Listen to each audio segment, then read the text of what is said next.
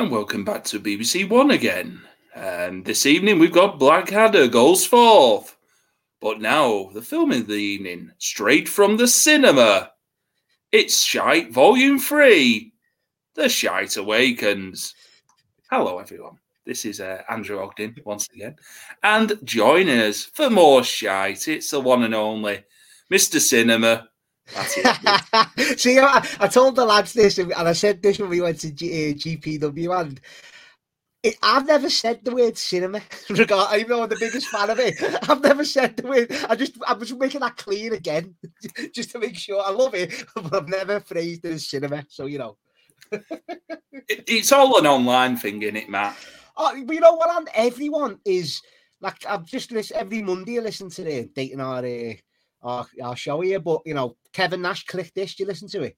I've heard it on and off. Yeah, I watch it every Monday when I get in. Flick through it on the YouTube, and even they're referring to it as that now and talking, because Sean Oliver's never seen it, so he's like dipping in and dipping out, and he's actually praising the acting. To be fair, he's having a go.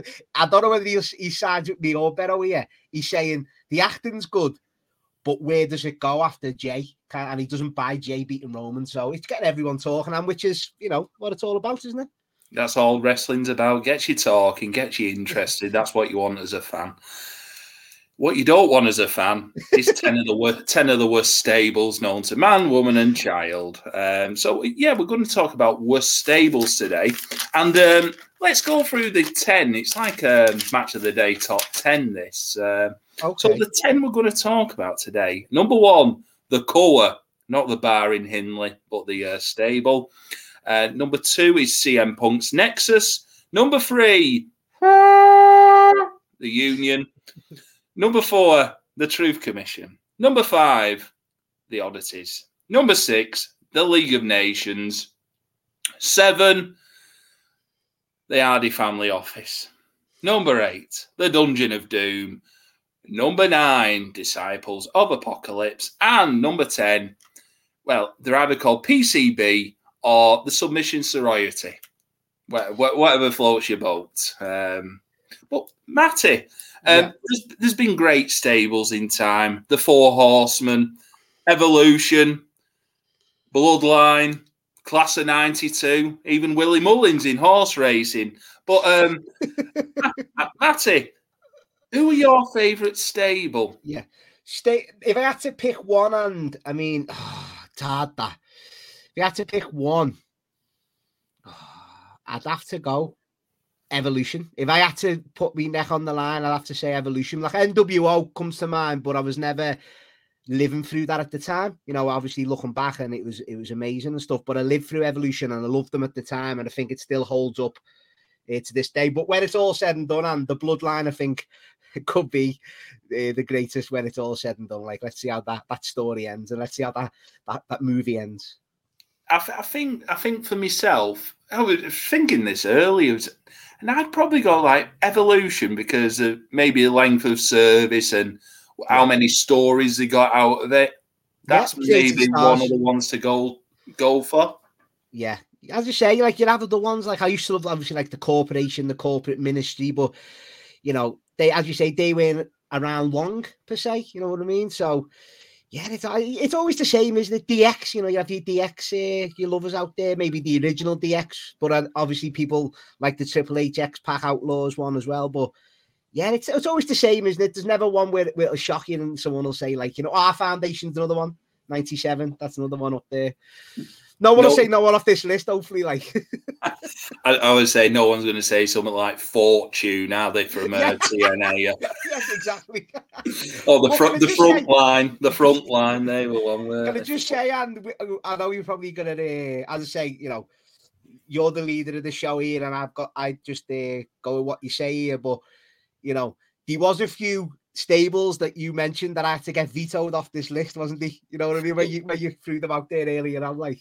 Well, the ones that didn't make the list were number 1, X Factor. Now, the reason why I stuck them on there, mainly because of Rat Face Knacker, just incredible. And it'll be the music. It'll be the theme song. It's the music. Yeah. I love that Uncle Cracker song, though. It's a good song, but it's a terrible entrance theme. Yeah. the thing is with that entrance theme, and when I'm listening to Heart and Horses at work, and that is his hit record comes on, you know, the one that come number one Follow and number me. two. Follow me and everything is all right. And I'm always dying to say to like whoever I work with, you know, they wrote one of the worst wrestling entrance themes known to anyone. And yeah, and it's just like this was the height of their, you know, music talent, apart from being mates with bloody Kid Rock. I think it was one of them, and as well, another age one. I think when X Factor was out in 2001, I think they were all in the 20s, all three of them. No, I think it's pretty much they're all like 28, 29. It's like, for fuck's sake. Fucking old 8 and 3/8, Albert in his 20s. Fucking hell. But we had X Factor. There was also one I thought of, which was what do they call Retribution, which was the old Mustafa Ali. No, I didn't veto that one. That come a bit too late, I think, before the 10 was finalised, wasn't it? And you know that's a recent one, and isn't it? That's very like that's pandemic era, wasn't it? You know, it is. Yeah. That's maybe one for if we do a second part of Stables, because when we were talking the other week, Matty, like. Fucking, we were rhyming off some proper shit ones, and the first one you did fire, and I don't know whether you were trying to poke me on, was Legacy. I mean, they were never going on the list. Randy's not ending up on the worst list, is it? Never on the no, never, ever, no, ever. There was on YouTube like a 20-minute like deep dive into the history of Legacy, and. It was one of them. So this was Randy Orton, Cody Rhodes, Ted DiBiase Jr., who were a tag team called Priceless. Now, what isn't priceless is that fucking entrance theme of theirs. Oh, it's one of the worst ever. Well, which one? And because they had one which was a stinker to start with, and that's the one. Yeah, the one they end up with is Boss, I think. But wasn't it the first one actually called Priceless? Yeah, who's goes with Priceless? Yeah, it's Cody and Ted. Yeah. That's after he'd split up from Bob Holly.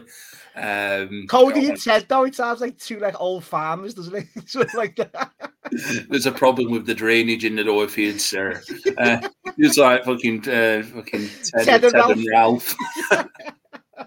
But so there was Cody and Ted, and it ended up as well Manu, not the football team, Manu, and Sim Snooker, who was he was the famous one who didn't catch the Undertaker and then got sacked. Well, and if you want legacy lore, like I mean, I've got like the 20 disc set, you know what I mean, which people will be shocked. But like Manu was in it in the early days. It's like Rick Rude in DX. People forget Rick Rude was like an official member of DX for a bit. It's like he was there at the start and he got kicked out when they realised he didn't have it or got sent back to developmental. What happened with him? And Sim Snooker, he was another protege trying to come in and he never officially got in the group, I don't think. I think they got rid of him pretty quick. And just the three lads it was at the end. And that's the legacy that I always remember and hold high regard. But some of the storylines of like Randy Orton at that stage, it was all like the punting people in head. So, looking back on it, the Randy Orton stuff was very good. It's just like it was stuck with a load of not ready wrestlers. Yeah, that's what it was. You know, like we said, it's like I said it the other day. I think it was on one of the Grapple episodes I was on. It's like you're trying to get sympathy for the McMahons. Like Randy Orton's meant to be this big psychopathic heel, which he was brilliant at. But like the faces he's going up against is Vince and Shane and Triple H. It's like, come on, you know. You want him booting him every week, don't you? Yeah.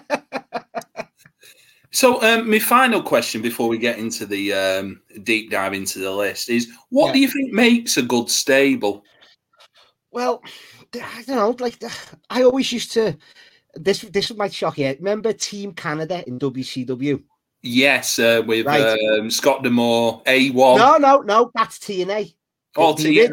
The original Team Canada, Lance Storm, Mike Awesome, them ones, yeah. Now, for me, and I always think like there's different variations of stables. You could have like I mentioned NWO, which had like 20 members. You had Legacy, who had 3 members. But for me, if I was wanting the perfect stable, that was the blueprint for me. You had Lance Storm, who was like the leader, the good wrestler, the talker, the mouthpiece. You had Mike Awesome, the heavy, the bodyguard type, if you will. You had Elix Skipper, the lightweight, the high flyer, the cruiserweight, and then you had Major Guns, who's your manager / valet. So I think that's the good template of any group. So if I was ever a booker, I'd have 4 penciled in, and that would be my ideal group. Like, my thinking behind a good stable is, would they all go out on the piss together? I was like, that's your answer to everything, isn't it, Andrew? It is, yeah. I fucking love it. Because some of these groups, what we'll get into, some of them you couldn't imagine in your life that they go out on the piss together. Like, look, what's it? Evolution. It's like Triple H taking his dad out, taking his best mate Batista out, and he's bringing his mate from work, Randy Orton, out, isn't it? Or his young nephew, taking his young nephew, yeah. To me as well. Like, we'll go into it with the League of Nations and groups. I don't like stables getting through together for the sake of it, where it's like, I know the bloodline to an extent people could argue against it at the beginning, but now the shows are like a solid, solidified main event. You just don't want a stable getting through together where the other people in it get battered before you get to the main man. Now, some people might think that's the way you do it, but with Evolution, Flair took the pins and that, but he was already a legend. He was old. He weren't just like a jobber that like got beat to death all the time. He still had name recognition, didn't he, and Ric Flair? So there's many ways, many arguments, but this is why we do this, isn't it? To cause debate. It is. So let's get into the list. So here we go. Number 1 from 2011, the core, made up of Wade Barrett, Justin Gabriel, Heath Slater, and Big Zeke, Ezekiel Jackson. So this is a spin-off of the Nexus, which Mr. Edwards has got a 20-disc set of. Pride of place on the shelf. Oh, yeah, loved. Look, biggest missed opportunity for me, and we'll go into that at the end of this portion. Yeah. So the theme, I'll be your end of days. Once again, and after about 5 goals of getting it, they nailed it, because there's about 5 versions of this, but the one they settled on, love it. Absolutely love it. Is it the one that I think Barrett had it? I've had enough. Yeah, he's had some classic Barrett on the slide. He's had some good themes. One thing I noticed with the core is not an ounce of chest hair on these lads. No, definitely not. Fucking smoother than a baby's bum, aren't they? But our old mate PJ Black, Andy, you know what I mean? It's like this is him years before he started traveling the world, or did he already travel the world before this? Whenever like an upstart company wanted an import, it was PJ Black every time. 5-star wrestling, he was on that every fucking week. Fuck's sake. Wrestled him off on 3 continents, like how many different countries. I love that gimmick, But it's real though, Oh. Just because he had a great 450 splash or whatever it is, Mr. 450. Wade Barrett has a less gruff voice here. He's like, all right, but now he's all right. He's all right. He's less from Preston and more from bloody Peckham. Heath Slater with his 1980s granny hairdo. And I would say Big Zeke looking the most intimidating of the lot. Yeah, I mean, Big Zeke was always one I thought that would amount to something really, but he never quite did. He was good as D. Brian Kendrick's bodyguard when he first come into it. And then, like, they tried to push him a good few times. He was the smiling baby face for a bit. He was in the core here. And, yeah, it just never worked, did it? It never got there. Well, in one of the opening promos, Wade Barrett says there are no leaders in the core. Now, different spin on a group, that. Different spin. Well, equals. A running theme in quite a few of these ones we'll talk about is that they use that line, there's no leaders, we're all like equals, and that's like, bloody hell, overdone. And it writes itself that the tension's going to start, isn't it, eventually? It does. Well, early feuds include like versus the Big Show. Kane, isn't it, as well? Kane, yeah.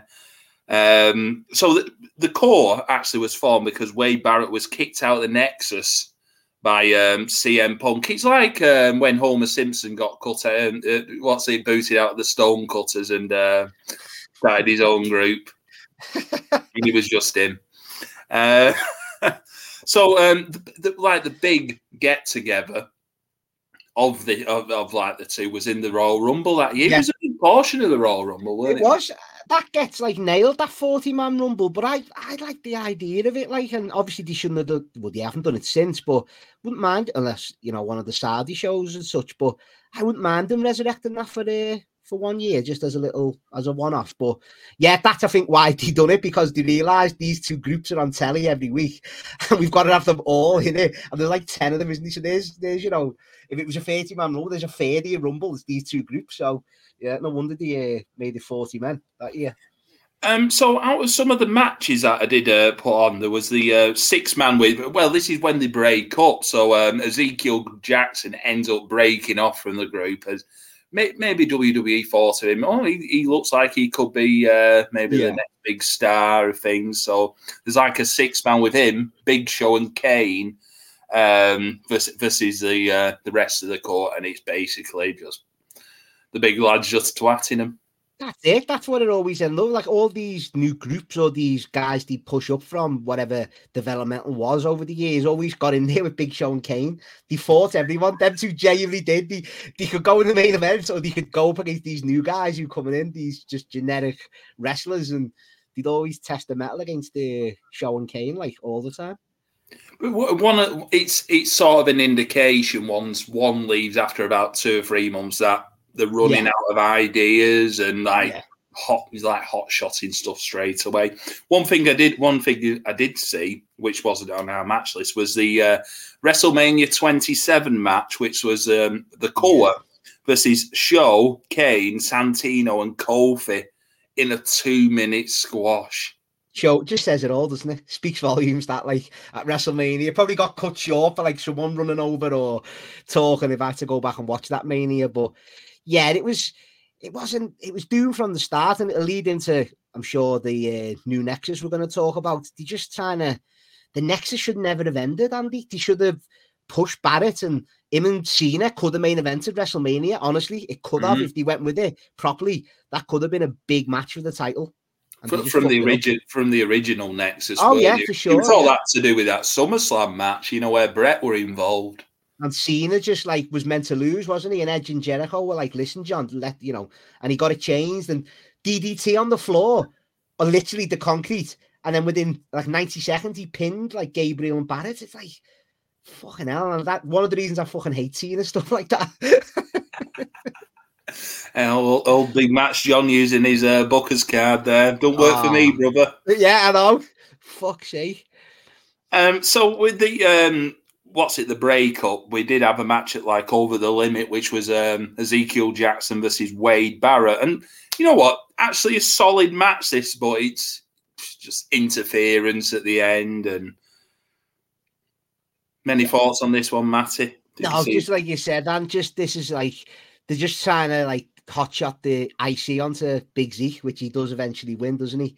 And like and Barrett, it's just awful. And I think honestly, it was never gonna work. Like Zeke had no promo skills, did he? Barrett on the other hand did. I think Barrett's one of the biggest missed opportunities, Andy. You know, when people said over the years there's been plenty, he's near the top of the list for me.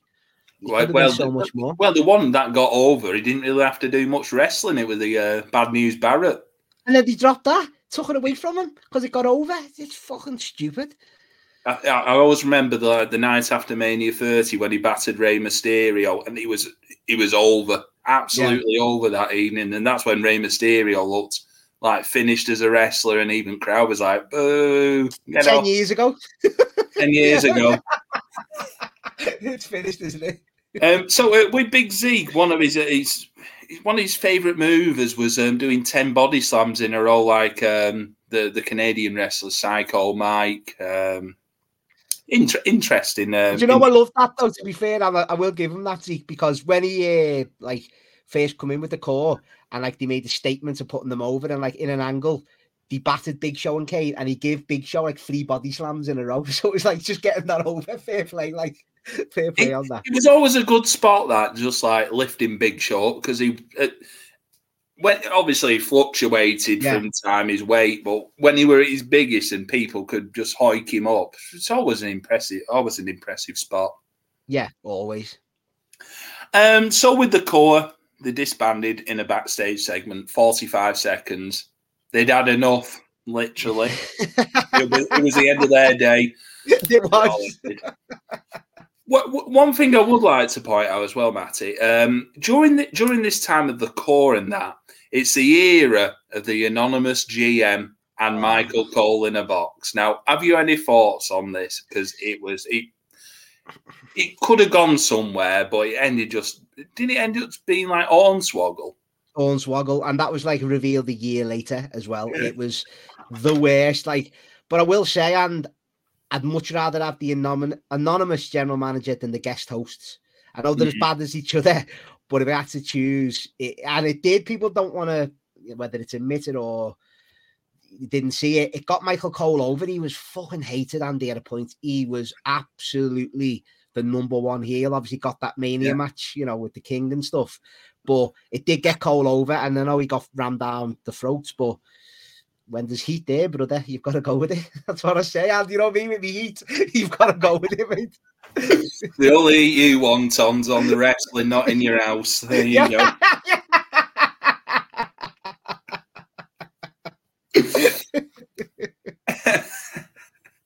Look, and there's one more thing on the core. I think I've told this story, but for any new listeners out there who listen to this, when I went to a house show in Liverpool, when the core were here, I think it was April 2011. Yeah. Justin Gabriel, I was giving them stick. I had me Nexus t-shirt on. So obviously them and Justin Gabriel was giving me banter because I was in the front row and he was like, these are better, putting up the shirt. Because he knew I was a fan of the original Nexus, what he was in, he done the old good thing. He threw his t-shirt at me as if he was like doing something like bad, but he was actually giving me his t-shirt and I've still got it. And random fact of the day, I took it for some mad reason. When I met Jim Ross about 10 years ago in Manchester, I took me WrestleMania 24 physical DVD for him to sign and me core t-shirt. So I've got a core t-shirt signed by Jim Ross. How random's that? I was at that show as well at the Comedy Store, Jim Ross. Yeah. I was there. Yes, we probably bumped into each other back then. Yeah, I remember. I just got my program signed. You're saying about the core thing signed by Jim Ross. The only thing I've had signed by a wrong person is my meet and greet ticket for Ric Flair at Rev Pro. I had it signed by Sting because Sting replaced Fair enough. Just sign that, Steve. So at least there's a connection with Sting and Ric Flair. Where's the connection between Jim Ross and the core? You know what I mean? So. None. Absolutely none. So let's get into number 2 now, which is CM Punk's Nexus. Now, as I said earlier, Matt is a big fan of the original Nexus. So this new group of the Nexus is CM Punk, joined by what a group: David Otunga, Husky Harris, Michael McGillicuddy, and Barry from Gladiators. Now, can you say who these people are if people don't know who they are, Andy? So Husky Harris is Bray Wyatt. Michael McGillicuddy is Mr. Perfect's lad. Yeah, and Barry from Gladiators is Mason Ryan, and David Otunga's Jennifer Hudson's former other half. Yes, there we go. What a lie. Just the names: Husky Harris, Michael McGillicuddy. This was that era of just like, I know people say the names are bad now. They were worse back then, Andy, for me. They were fucking It's proper awful. sex names, isn't it? Oh dear. Husky Harris with the 10-incher. Anyway, so CM Punk joins the Nexus. We mentioned earlier, turned on Wade Barrett. But this is where he actually joined. It was a segment involving John Cena and David Otunga. Think of that as a top line program on Raw. And they had many, many, many matches over like a 2-year period. When Otunga was hanging around with John Laurinaitis or whoever, there was many a match between them two. Bad. Yeah. Fuck me. But he puts you off. He probably put you off wrestling, watching Raw. And yeah, I mean, and this is the period where I'm like every week, mate. Like I'm trying to, like, obviously I'm a big fan, but like I know when things are shite. That's why, like, I'd go down the card trying to cling on at the time to like a Dolph Ziggler or someone that was like on the up, just someone who people might like have a go at now. But at the time, it's like, this is better than like what Cena's doing or whoever. Like, it was just one of them weird times. So David Otunga offering a truce. The lads then attack Cena, which includes Gabriel and Slater at this time. Yeah. Everyone hits their finisher on Cena. And then CM Punk's music hits as he turns up, GTS's Cena, and collects his Nexus armband. Punk with his blonde tints at the time. Yeah, he was on commentary. This is when he was injured, really. He was on commentary for a bit. And once again, I'm like, I say big fan of the Nexus. And when they done this, I thought, you know what? I'm just going to go with it and see what happens. And they were trying to lean into Punk's, straight edge society stuff a few months before, where we're going into the initiations and stuff. So they're trying to be that, he's still that cult leader in the same vein as the straight edge society. So, but yeah, it just didn't really work, did it? So with Husky Harris getting his initiation, I've seen that one where he gets whipped 3 times, and I think he passes the strap onto the strap, not the strap on. Okay, no, not the prop either. Not the prop, not the title. It's the an actual leather strap. He's getting whipped by each member. He takes 3 lashes off each member of the Nexus, and that's where Slater and Gabriel are a bit hesitant, but they still do it. And they end up leaving because they don't want to be like in a cult, basically, with Big Phil. Yeah, and you were saying about like the straight edge society, and I will say with this group that they're really going in. This is like my room 101 of stables, but I think they're going in not because of CM Punk, because I think CM Punk is a very good leader of a group. Yeah, he is. Obviously, I'm not the biggest Punk fan, but he is one of the best on the mic. He all day long you'd have him on telly as a big part of anything, really. But as you say, the straight edge society was actually really good, and that was a time as well when you're forgetting this is the proper PG era, Andy. Like they wasn't like even leaning into nothing. This was like the PG era, and that stood out very well, the straight edge society. But yeah, Punk all day long as a mouthpiece. Just don't want to see him in there trying buckshot lariats and stuff like that because he can't do it. So there was stuff leading up to like the Royal Rumble with this. There was a CM Punk Wade Barrett match with John Cena as the ref. Well, this is if neither won, they wouldn't enter the Royal Rumble. That was like one of the stipulations. So it was basically a match where Cena fools around and points out he can't be it, or they get double DQ'd. And also, it ends up Cena DQing them for swearing. When you were saying about family friendly at the time. Yeah, just typical. Yeah, just Cena nonsense here, and a lot of it. I sat through a lot of it, mate. Believe me. We also had, as I mentioned, Barry from Gladiators, Mason Ryan, when he debuted with his tank top and jeans. It was like a Batista combo. He used to get the chance, didn't he? Batista chance, because Batista had gone at this point, and he was the ringer. He was the ringer, like. Were you a big fan of? Did you ever watch the reboot of Gladiators on Sky One with Nick Aldis in as well? I didn't. This ties in with. I'm going to be watching the new Gladiators when it comes on over here, but I have started that Netflix American Gladiators documentary. Have you seen any of it?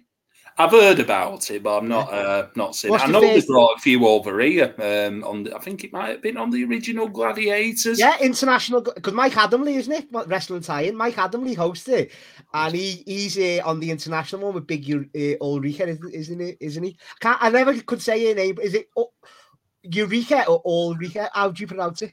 Ulrika Johnson. Yeah, I always get tongue twisted with that name. Stan Collymore knew it well, anyway. It's. I would say with the Nexus, CM Punk's version, very much meanders. It's another one of those groups where it's mainly the leader and the scrubs. Yeah. Well, the only thing I will give it is that it in the build-up to the Randy Orton CM Punk match at WrestleMania, like they done it paint by numbers, 101 wrestling, but I liked it where Randy Orton punted each member each week on Raw, so it left Envy CM Punk where he couldn't run in at WrestleMania. So that was okay, stuff like that. But that was it. After that Randy Orton feud, I think Punk quietly dropped the Nexus and went straight into the John Cena Money in the Bank stuff, wasn't it? He was, yeah. Because I remember he was still wearing the T-shirt around this. Yeah, he was, yeah. The armband was still on. I think it's still even on in that Money in the Bank match. I have to go look back at that, yeah. Yeah, reminiscing of his leadership. So anyway, let's get into number 3 now, which is Union. This is a very short-lived group. I'd be sure, Andy, have you got the official timeline of this group? Because if it's more than 30 days, I'd be shocked. Well, that is for later on. But so the members are the Big Show, Mankind, Test, and Ken Shamrock. Obviously, you had the entrance theme, which I gave a rendition of there, which is like a train whistle. The Union were well known for carrying 2x4s, where they were big fans of Jim Duggan. This is around the time of the ministry stuff, isn't it, Matty? It's just stick 4 blokes in a group. Basically, it was formed and because of they were all hard done by Vince McMahon in the show. Yeah. So they're all basically former corporation members. And I don't know who's booking this. Obviously, it's Russo, but does Vince know? Or is he well in on this? That the people who've been done by him have formed the union, and then Vince ends up in. He always loves the unions. He ends up in the union himself. Vince, was that just a complete piss take out of everyone, or what?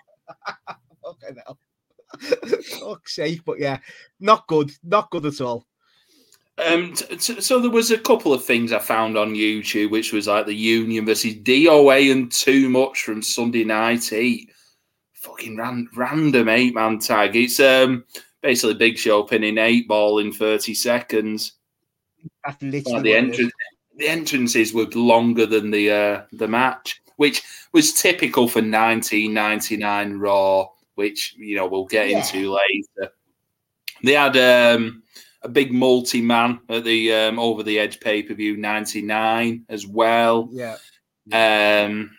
Not much to say with them. They're just jilted lovers from the corporation. That's literally all it was. But to elongate this segment of the show, I'm going to ask, it's question time with Andrew Ogden. So, Matty, how up are you on your unions? Not the best, Andy. If you come at me with all this, I'm going to struggle. Go on. So it's only one question and one question only. Okay. Here we go. Which of these are a real trade union? Fucking hell. So you've got A, the Radcliffe and District Engine Men and Boilermen's Providence Society. Okay. B, the Stonecutters. C, Derry Bakers Union. Or D, the National Glass Window Makers Society. I haven't got a clue. I'm going to go with A because it's the longest winded name. So Matty's saying A, the Radcliffe and District Engine Men and Boilermen's Providence Society of Great Britain. You be correct. Yes. There you go. There we go. He knows his unions. Don't no one ask me any more questions about unions, though. I'm retired on that. Number 4 now. The Truth Commission. The members, the Commandant, Kurgan the Interrogator, Recon, Sniper, Tank, and the Jackal over its length of time. If you remember, a quick note as well, Tank, the former Mantar, just passing away recently. Yeah. Sad times. It was sad time. We discovered how good of a worker he was, Andy. We did. We did. Genuinely did. Old Mike Halleck. Rest in peace, sweet Rest friend. in peace, definitely. So the Truth Commission are billed from South Africa. The Commandant, according to Wikipedia, was an actor who I was going to say, Andy, you have to be an actor. Yeah. Bret Hart, while filming in South Africa. Yeah, he had to be just that what you've put on there, the Commandant debut, and I've just how much does he waffle on? But he had to be an actor. You could tell just the delivery. You know, he was definitely fucking hell. Well, the Commandant's real name is Robin Smith, not the Labour MP from the 80s and 90s, but Robin Smith, the South African actor. He announces the next Raw will be in South Africa. I did put he sounded more like Sean Connery than from actually Cape Town or anything like that. He's chatting some fucking whammy though, and he's just going on, isn't he? He's just fucking going wham. I did put it straight out of 1993 WWE. This not mid to late 90s. But this is it, and you know you can even when we talk about the League of Nations to an extent. When Vince is struggling, he goes to like a few of his tried and tested fucking stuff. Anti-America, it's just all the time, isn't it? But it'll always get booed. You know, I'm saying what you want about it. It'll always get booed off the fans, and it's lazy, yeah. But you know, if it works, it works. So some of these people. So we had Kurgan the Interrogator, who'd been I think he ended up having a few gimmicks. Well, I think he could be one of the only ones who's in two of these groups in a bit, isn't he? Yeah. He's been saddled with some shite, and the old Kurgan. Recon, that was Barry Bull Buchanan. Barry Buchanan, yeah, always. I don't know who Sniper is, though, and was he a local wrestler? Who was he? I don't think he ever did anything after this. Did Sniper? And also, he turned up later on, taking over from Commodore to be the Jackal. Don Callis. Who's still on telly now, 25 years later. What's going on with him? He was probably about 22 then. I will just have a look, but. He's I think even back in the late 90s when he was on like WWF, he was a great talker, and like you'd hear him on ECW, wouldn't you? Cyrus in ECW, wasn't he? Cyrus, yeah. Good on comedy, yeah. Oh, so what we're talking, 1999. 97, this. 97, so that's 26 years. 33.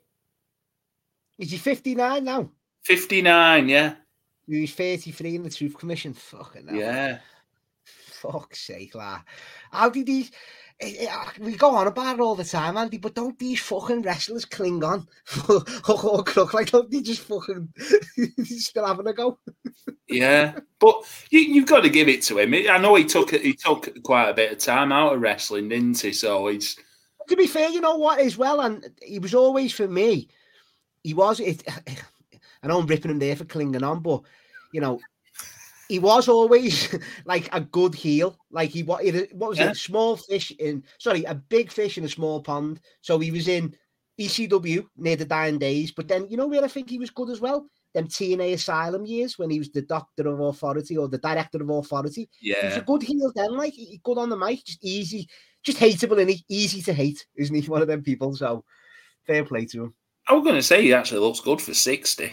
Yeah, he does. That permatan now, don't he? Proper Benidorm, that, isn't it? You could see him having a fight over some towels with a German, couldn't you? Some of the matches, anyway. So the True Commission debuting against Bob Holly, Jesse James, and Too Cold Scorpio. That is a proper... It's Job Squad standard. I was, you know...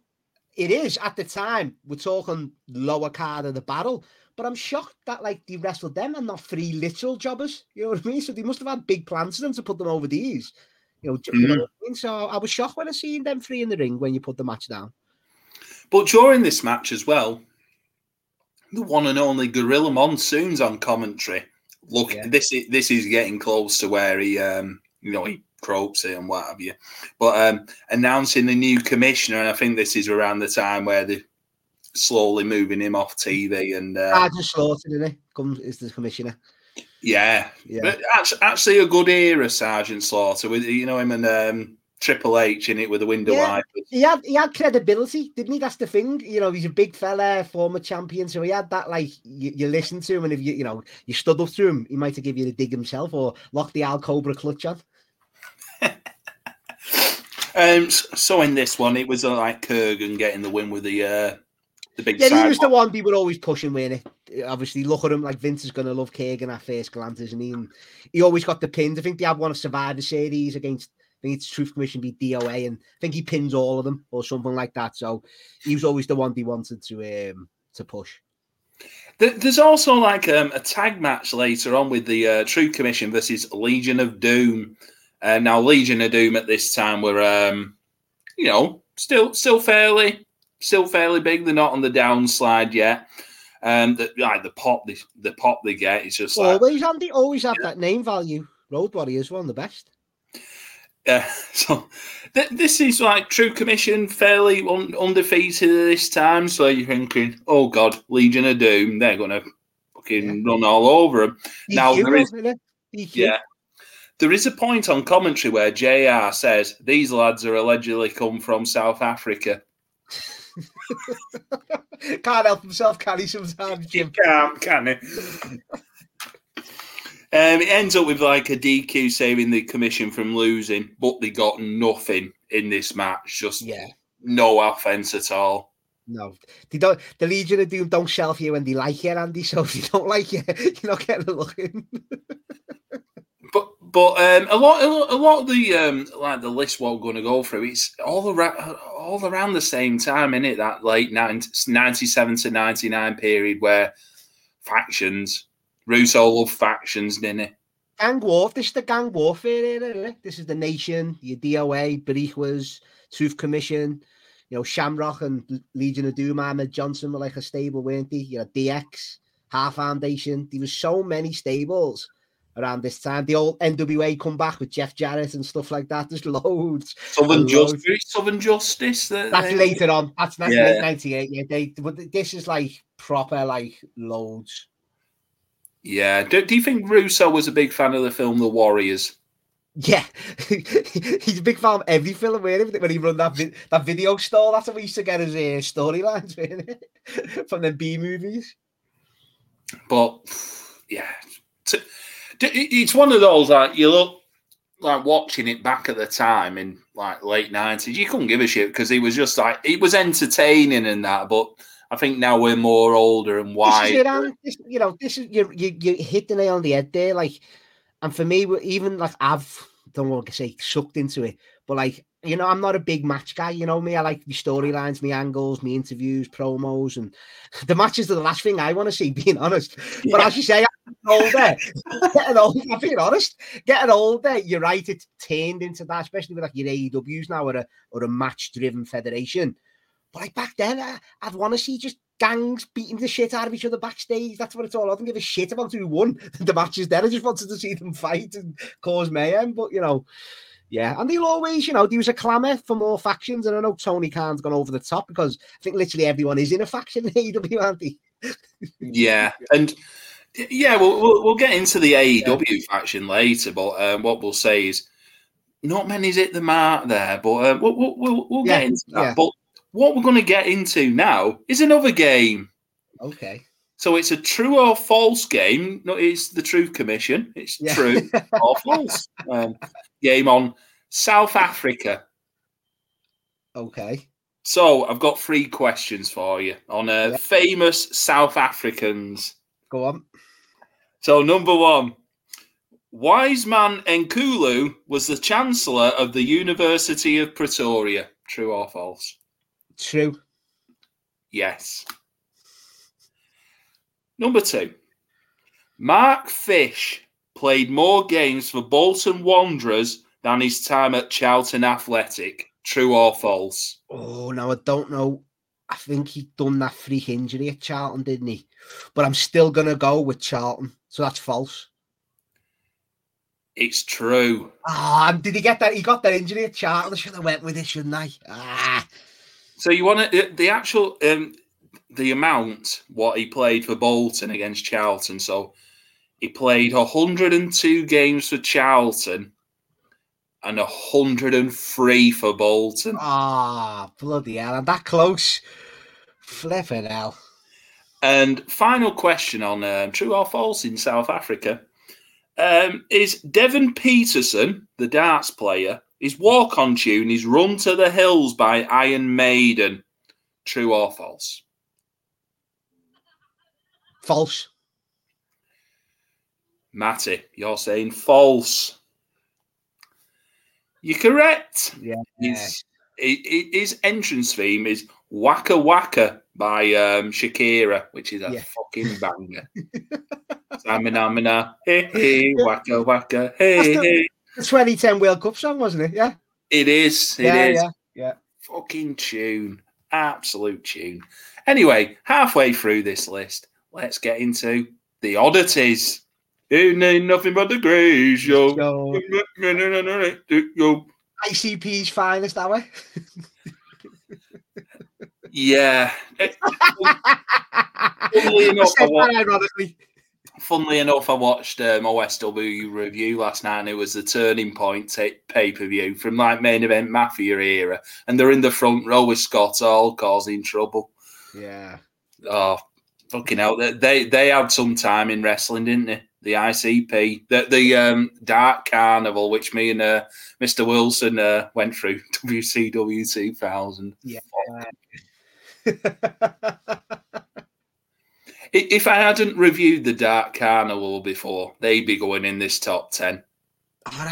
See, no, I can't have that. I was a big Vampiro guy, big ICP guy. You're not a fan of Dale Torborg, no? No. He can stick his baseball far up his ass. He can Diamond Dale. Anyway, the oddities. Now, a mixture of people here. So the Jackal was part of it. Yeah. But it's more like the heel version. Didn't last long, that heel version. Didn't last long, no. But it was mainly to push Kurgan. It was just like wearing like long black tights. Yeah, that's when he was the interrogator. More like it was Kurgan the interrogator then. He was, yes. So, as we mentioned, Kurgan the interrogator, the Jackal, Giant Silver, Violent J, Shaggy 2 Dope, Luna, Sable was part of the oddities for yeah, that's another trivia question, that one. George Steele, yeah, was in it, and here we go, the one, the only, Mr. Tenter. He was Golga. Yep, loved South Park, didn't he? Loved Cartman. He did love his Cartman doll. But did you ever watch South Park when you were? You know what, Anne? That was the one show at the time that completely passed me by. And like Gary, my cousin, referred to on these podcasts, he was a big fan. And I still didn't. He was the only one around in my mates and like my family that would watch it. And I've got some DVDs there of it, but I've never ever went back and watched it. But it just completely passed me by. It's something that I probably would have enjoyed as well. I think it's certainly for its time. I had it on like the proper physical on VHS, the box set. VHS, proper stuff. So that was, I think maybe for 6 series. We had what is on with that? Isn't it still? Is it still on now? Has it stopped now? No, it's still on. Still on now, yeah. Isn't it one of them where that's why it was good as well, because it was that topical and up to date? Because if something happened on, say, if a big news story broke on the Tuesday, they'd have the animation done in time for like when it dropped on the Friday. It wasn't like pre-done. They had the option to like put the latest news in there to make it relevant. That was the part of the gimmick, wasn't it? Of why it was that good. Yeah. Love that aspect of it. Like, and I think with its humour, especially, like I said, of its time, but then again, the writers went on to do Team America World Police. That's a fucking great film, and the Book of Mormon as well, the musical, which I think it's been played around the UK quite a lot. I've been to see it twice myself, and loved it each time. And it's same humour because it's same writers as South Park, but love South Park back in the day. It was always around, like Ren and Stimpy and all that. Yeah. Ren and Stimpy for BBC Two at R6 seemed a bit, risque. Yeah, Yeah. The Oddities is basically a Vince Russo gimmick based on the Howard Stern show. Yeah, the Whack Pack, is that right? The Whack Pack, yeah. So yeah, they had I think during one of the Jackals interviews they brought out, I think it was the Elephant Boy or something like that. Yeah. Yeah, he was I will say though, the ICP did do a banger of a theme for him. Very much arm waving like the Public Enemy. It's on Volume 3. That's on WWF The Music Volume 3. Yeah. Yeah, it was good tune, and even at the time, being a diehard, obviously WWF fan, was never into them at the time, even as a 12-year-old. Just wasn't into them really, But I did find out at the time that was Earthquake, and my mind was blown even as a 12-year-old kid. Couldn't believe it. It was like another era, like another like Bruno Sammartino era. You might as well have said he come from. Madness. But he just kept coming back, didn't he? Even to early 2000s, he still had tryouts with the Fed, and it's because he was young. Yeah, I know. We thought he was like 50. We genuinely did. Yeah. He's 27 when he fights Hogan at SummerSlam 90. Joke. How old is he here, though? He has got a mask on, so he's 35 here. That's nothing, though. 35, yeah, younger than me. Yeah, he's younger than me. Oh. But there's rumoured as well, don't know how it was them internet, like fucking early days of like them websites or chat rooms or whatever, where he was going to be repackaged as a guy to go up against Stone Cold for the title. John Ted's are coming back as Earthquake. Imagine Stone Cold v Earthquake in '98. Would have worked. Stone Cold would have got something out of him. Fucking, I always found it weird when. When I think it was after Stone Cold won the King of the Ring, and he went on to face like Yokozuna. When Yokozuna broke the ring, yeah. And I always thought that were weird, but Steve versus John, yeah, fucking hell, that'd be, yeah. Them stunners. Good luck, Steve. Yeah.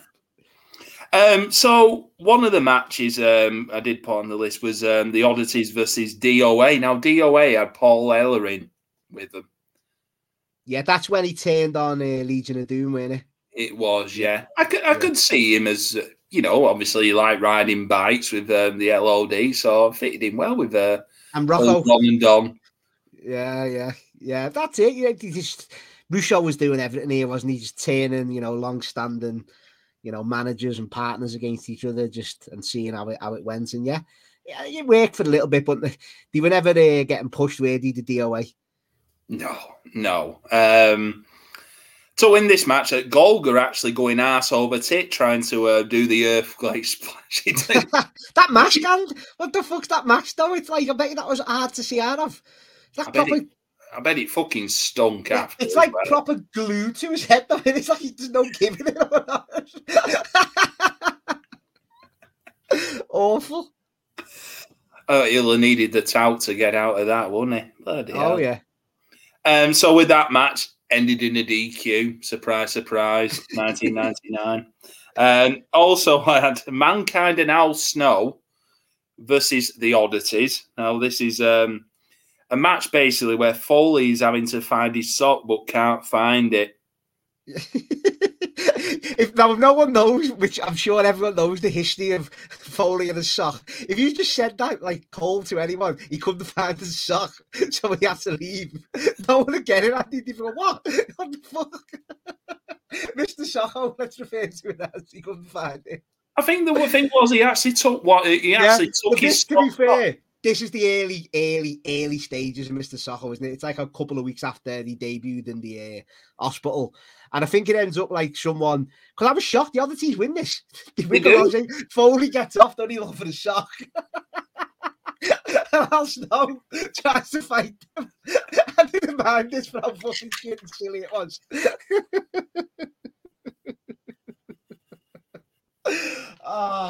Fucking hell.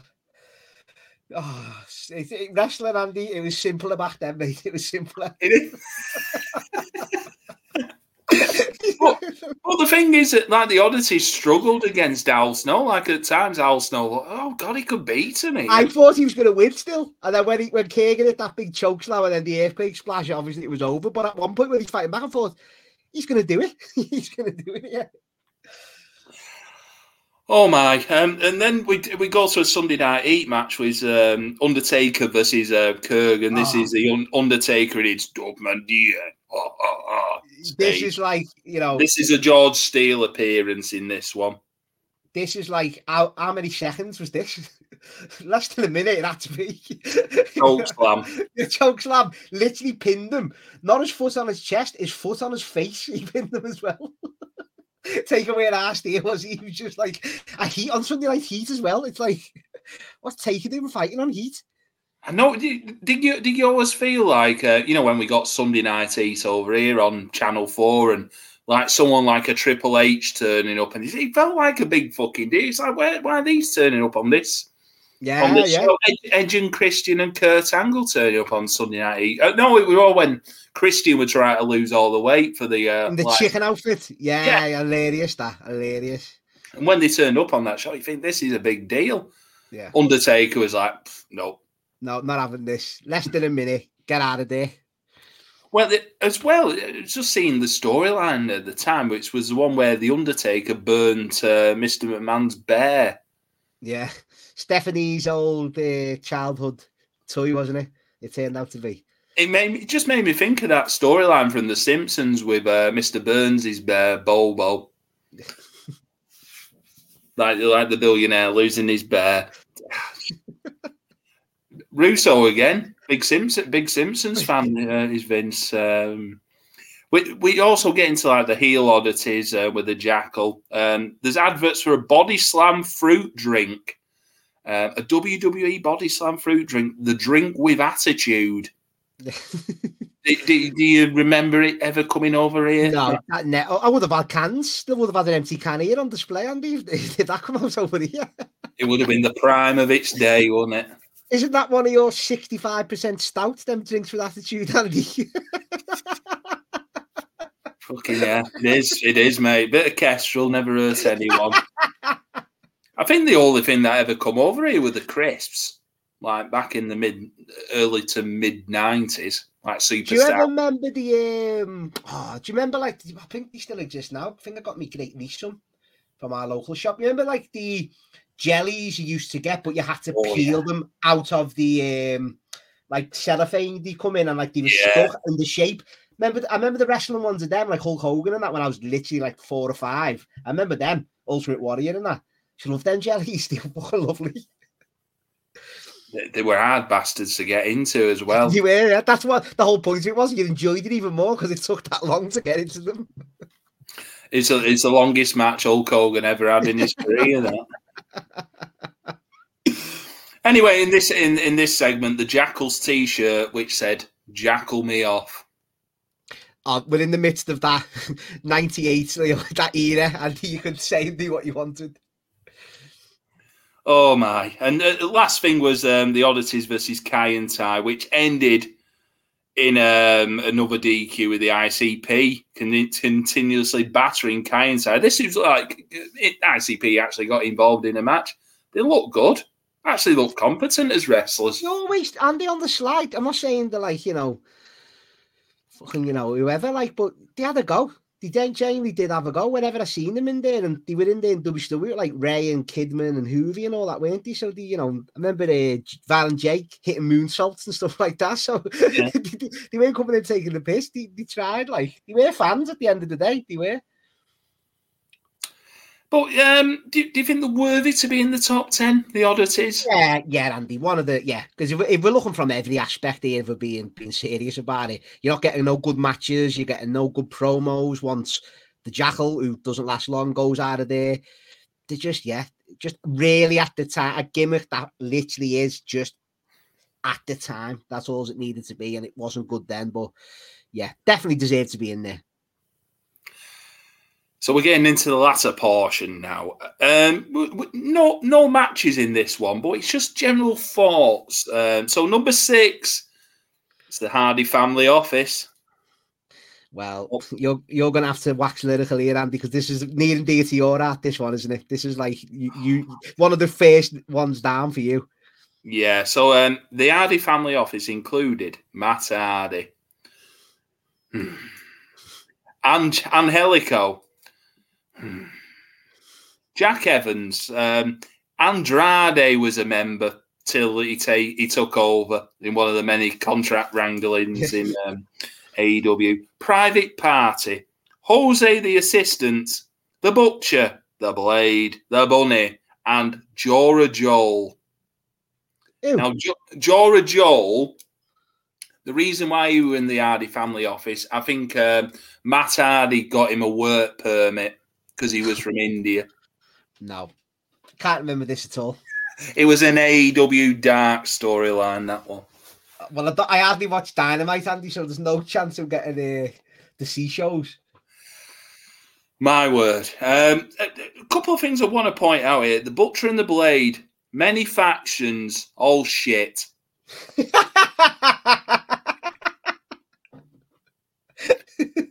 They've been with, who are it now? Pentagon, Phoenix, and Eddie Kingston. That was a group. Was it? Yeah. And them? Yeah, no, it was like Eddie Kingston. It's when he was saying to Penta, he's my best mate and all that. They were a group. Oh. So they would have been in the Hardy family office. I think they're just like goons for hire. You with MJF hired them? MJF, yeah. Kip Sabian with him. Fuck me. These lads. You know what? They're actually good workers. They're actually good. Yeah, they're actually a good tag team. They can't talk between them, can they? That's why they're always in these stables. They need a mouthpiece. So, but they are the good workers. Even I'll say that one. Yeah. Who else we got in this the group? Angelico. He's just famous for jumping off a roof, isn't he? Just skip him. Just keep skipping and keep skipping these names. I'll tell you what, he did have a great match once at Fight Club Pro in Manchester against Zack Sabre Jr. because he were in there with Zack Sabre Jr. I don't think I've seen. I've probably seen about. I've probably seen him wrestle a dozen times, and I couldn't tell you any of his moves or anything about him. Angelico, he's just bloke. Is he the one with Jack Evans though? He's a high flyer, yeah, isn't he? He is. Yeah. Right, I'm on it now. Yeah. Jack Evans, he's all right. Yeah, he's a bit of a legend, isn't he? A bit of an indie legend. Is that the right? Yeah, he's crazy. He's crazy dives from ROH. Yeah. Off the cage. Is that him with Teddy Hart? Yeah. That's it. Andrade, have you ever rated him? Andy, honestly, mate, at one point I thought he was the savior. He was like that Gargano match in NXT still holds up to this day, one of the best. Tight, in it. Yeah, but even in WWE, when Ray was like half finished, you had them little feud with Ray. They were getting good reviews. Funnily enough, I remember a SmackDown taping with him and Ray. It went about 6 minutes. They were excellent. They had a 2 out of 3. They've had a ladder match. Good match. I think he's good, Andy. It's just that motivation, isn't it, with him and stuff. And he can still go out there and have absolute bangers. He just needs reining in a bit, maybe. I don't know overall, but I rate him. I do rate him highly. Private Party. Now, they ended up beating the Young Bucks, didn't they? And that was just I've got power from the Young Bucks. I'm not gonna, make it obvious that we're not gonna win every week. That was the first Dynamite, wasn't it? One of the first Dynamites. Yeah, load of shite. They're basically, say a Federico Makeda who played for Man United had one great goal, and it all went. That's their Makeda goal, and they needed to go out on loan to a club. I meant the Young Bucks, a load of shite there. The Private Party, I think there's once again, and like the Butcher and Blade, good. They can have good matches. Exactly, they have good matches. They're just lumbered with these groups and stuff like that. Just let them be a tag team. Let them work. You know what I mean? Any thoughts on Jose the Assistant? I think he's okay. He's better than the other fucker, Abrantes, who just these are just character names you're throwing at me now, mate. These are just what, just ROH names. What? This is just Now we'll get into the main character, the main culprit of this fucking office. Matt Hardy, big money Matt, old bandy legs himself. You know what? Are we just? Do you want just thoughts on Matt Hardy in general? Like, just Matt Hardy in general. Well, to be honest, I'm going to lay the law down here. He's always been the number 2 behind Jeff, hasn't he? That goes without saying. There's always debates, like always Scott's been better than Rick. There's obviously Michaels and Jannetty. There's always the one who started. Although Jannetty was good, but that's another for another podcast. But you know what I'm trying to say, don't you? There's always one who's way better than the other one for me most of the time. And Jeff was always better than Matt. And then Matt, to be fair, Andy, stuck around in WE longer. He had that good feud with MVP in 2007. That was a really good feud. So there was, peaks with him and then back down again. And the highest praise I can give him is that 2015 TNA, broken Matt Hardy and all that stuff was brilliant. It was a shot in the arm for fucking, give cinematic wrestling, it give another layer to wrestling. It was talked about and it genuinely was good. It was creative. It was funny. But since then, it's just been downhill ever since, and just keep him backstage. Just let him be a mind. Let him be an agent. You know what I mean? Just let him be don't let him wrestle all the time. Just awful, Andy, awful. It's been a one-trick pony for 8 years, hasn't it? Yeah, but it was great. You can't diminish that. Even Big Money Matt stuff was pretty good. I always remember him coming over for PCW doing that character, and he got over. Yeah, but as you say, it's the same stuff. Even in WE, to be fair, that was Jeff, like them coming back, and that was a good moment. But even in WE, when he done the Bray Wyatt match and stuff, it was just phoning it in and stuff like that. But he's had his moments over the years, and when the Hardy Boys were, early on, they both were good. But then Jeff just broke the mold, didn't he, and broke out the shadow better than Matt. So yeah, it's one of them. He's had his moments, but time to go now, surely. Time to go. It's time to go. I think my favourite version of him was the V1 era. Yeah, with Shannon Moore, Matt Fax and all that. He's had, as I say, honestly, and that 2007 MVP tag team storyline and feud is brilliant. It really is good. That carries over into 2008. It's fucking funny as hell. You seen it where they have the basketball game, the game of chess. It's fucking brilliant stuff. It really is. I think the issue now is, and it's one of AEW's problems, is the contract storyline. It's like who owns which contract this week, and it was just a case with Andrade, weren't it? Lazy, isn't it? It's lazy. Yeah. It's easy, and now lazy. Ethan Page, but no one gives a shit really because it's lower level. Yeah. Fucking Rampage bollocks and filling TV time. Look, that is shite. If we're going into actual storylines and stuff for one of these future episodes, that's going to be in there, isn't it? but as well, like Ethan Page is very good, but I like Page. I think he's even had like issues himself. Like we're in that bloody where he was the Karate Man who was fighting himself during COVID. Yeah, like a cinematic thing, and oh god, it was bad. Bit too far. That was a bit too far. That one, yeah, it was. It was bad. Half the time as well, it just seems like it's quality control with, especially with like your Hardys, your Ethan Pages. Like they've got a great mind for the business. It's just like they need to be reined in. But that's the problem with this. Like it's the having the in between of like the so-called when you're in WWE, you have no creative control. Then when you're in AEW, it's like you can do what the hell you want. So you just need that balance of in the middle, don't you? It's mad. I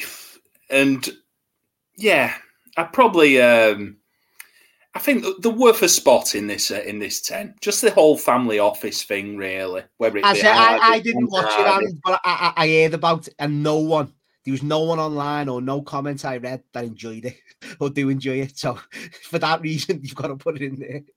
See one of the factions that could have gone in there, and it was they helped MJF win like the title, and that was the firm. That's the one that involved like the gun club, fucking Big Bill, Lee Moriarty. Yeah. It was like there, and then they're not as stable anymore, and MJF fucked them off. And Yeah. I'll tell you what could have been a good faction, the Pinnacle. Was that FTR, MJF, Sean and Spears? Wardlow and Spears? Wardlow. Yeah. That was a Horseman knockoff, wasn't it? That was like a 4 Horseman knockoff one. It was, but yeah.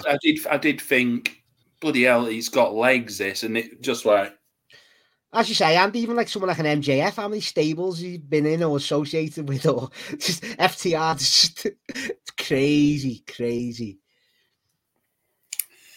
Well, number 7, the League of Nations. Right, I have to make a statement here, Andy. These were the ones that.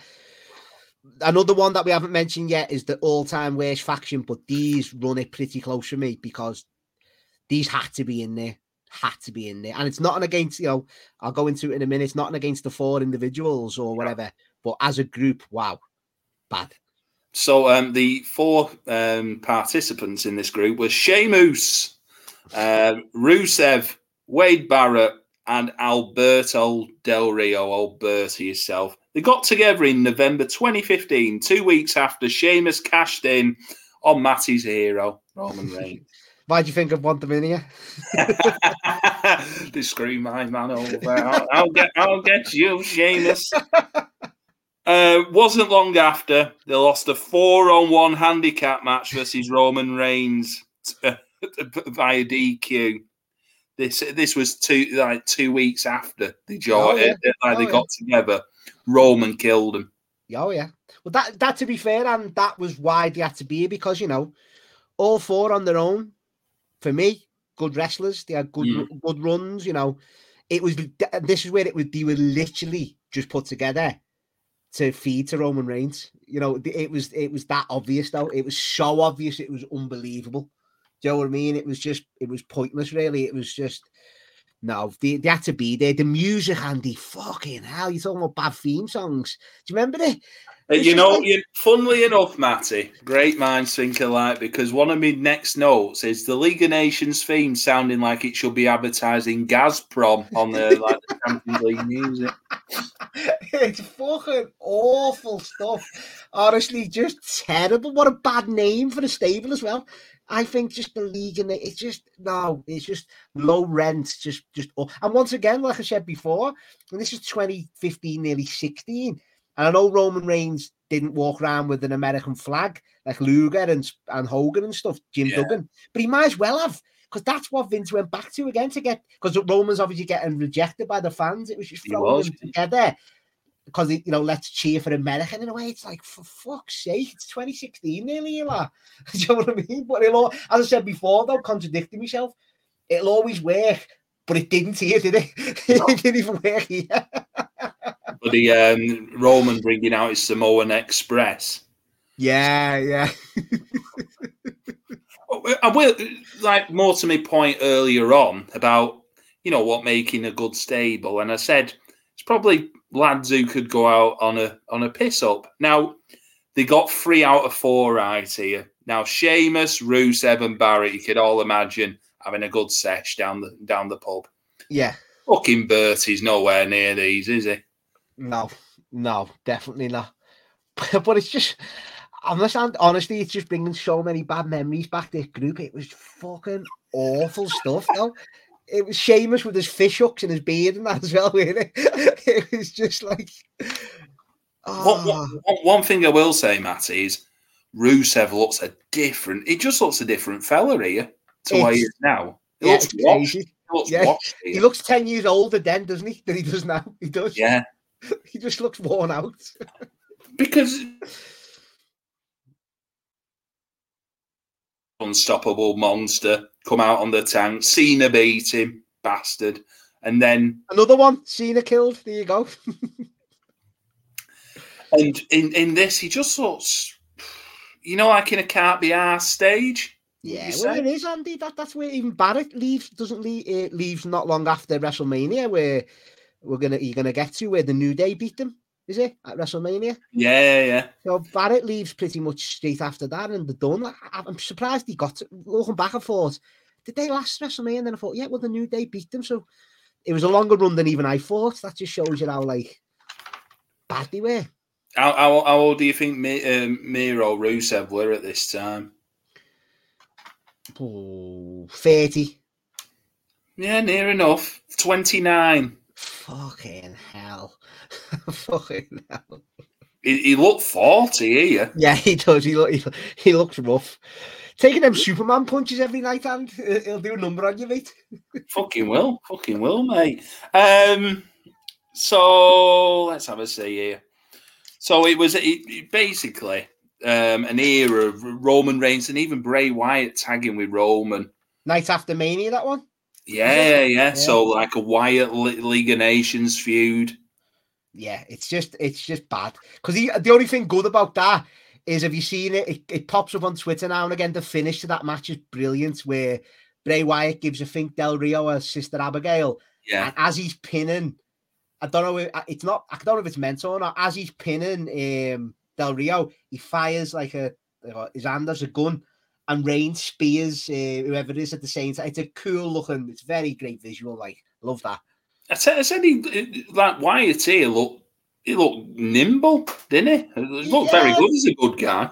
Yeah, he's one. I went on the last episode, and when, you know, I'm arguing with myself in a way when I talk about Bray Wyatt in the feed, because like I think there's still something you can do with him. I still think there's a lot there. I still think he's even all right in the ring if you let him have a match. You know what I mean? But it's just all the law, as they say, isn't it, about him? So yeah, I won't go into that again this episode. No. You did mention about the New Day. There was a segment basically telling the League of Nations are shite. Yeah, basically that's what it was. Yeah, these for me are the number 2 on the all-time fucking worst stables. Fucking shocking.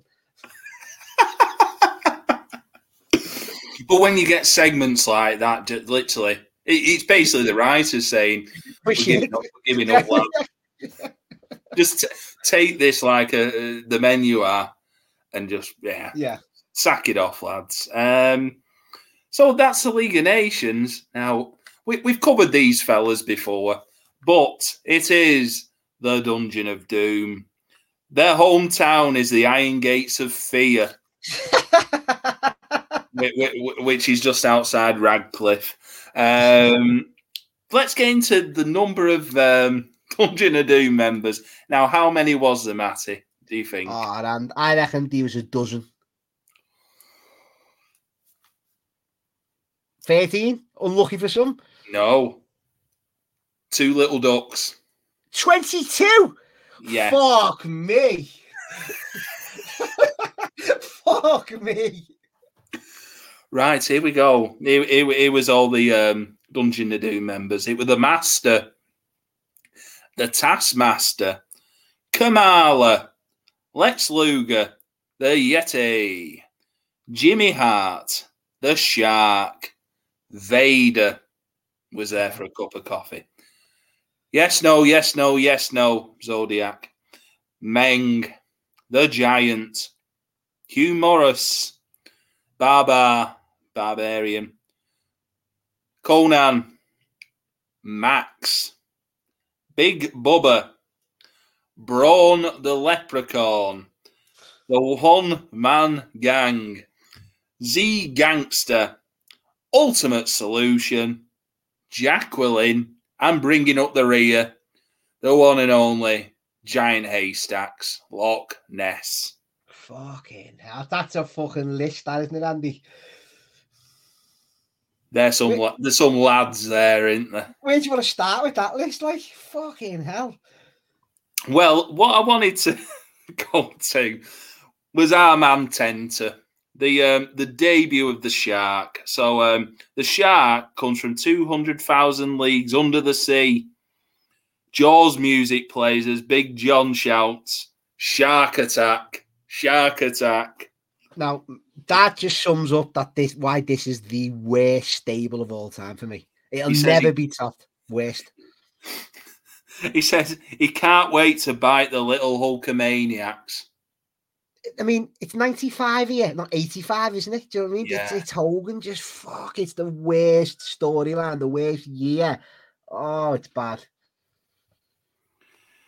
But when he gets kicked out of the Dungeon of Doom, I know we're fast forwarding here. Shark does I'm not a shark, I'm a man. I'm called John Tenter, not Shark, as he feuds with Big Bubba, which ends with Boss Man shaving half of John's hair off. He had half hair anyway, didn't he? Yeah. So he had a quarter left. Yeah. Right. If my subtraction's good there. You Steiner master. Yeah. Fucking hell. When I seen this, Shark Attack, Shark. Oh, No. terrible. But this era of WCW wasn't on TNT, so luckily we didn't see this. I'm sure as well, someone WCW buff can correct me here. I'm sure when he's Avalanche, before he's Shark, I'm sure he beats Sting on pay-per-view. I'm pretty sure he does. He probably will have done, yeah. Yeah. Madness.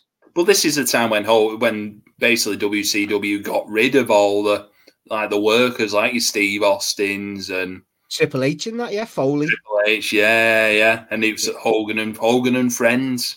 Jobs for the boys, really. One of the things as well, just to recommend, is OSW reviews, Dungeon of Doom members video where they go do a 5-minute recap of every fucker.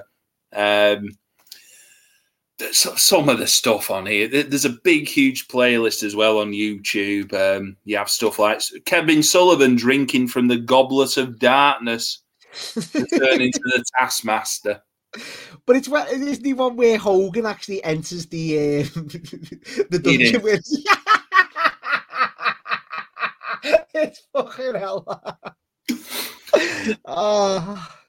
There's also a bit as well because Ultimate Solution ended up playing Bane in one of the Batman films. Yeah. And because he was filming there and he was still in the Dungeon of Doom, they had some of the Dungeon of Doom turn up to film segments on like the actual Gotham. Oh, did they? Yeah. Yeah, I think it's about 4.5-minute segments on YouTube with all Dungeon of Doom goodness. Fucking hell, and honestly. Zodiac debuting, all dead. Oh no, yes. No, yes. That's all he answered in tongues.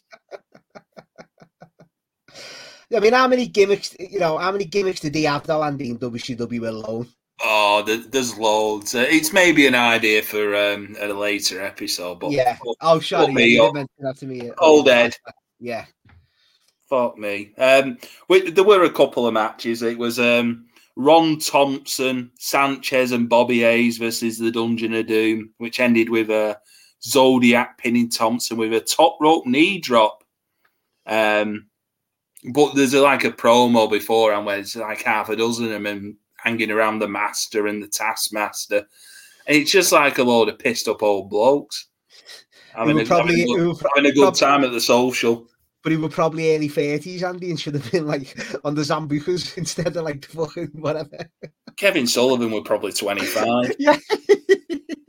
Another one though, Kevin Sullivan, I think I've cracked it before though, is the epitome of I'll paper round in it. No, it's just a high-waisted kecks, isn't it? What chest are your kecks? I've cracked it before, but it's right though. How high up are they? There's no leaf in it. And no leaf hands as well. Naughty look like Andy Sullivan. Oh, how are you, X? Fucking hell.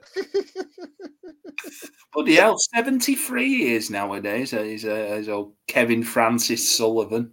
He's the one I get it from, the Heat Bill brother. I love the fact that with his shout with the NWO, weren't it? Because Sting and Luger would go into him saying, "Listen, Kev, why aren't we getting no comeback on them? Why aren't we getting no revenge?" It's let the Heat Bill brother. That's our hot air balloon. You got to let the Heat build in the hot air balloon so it can fly.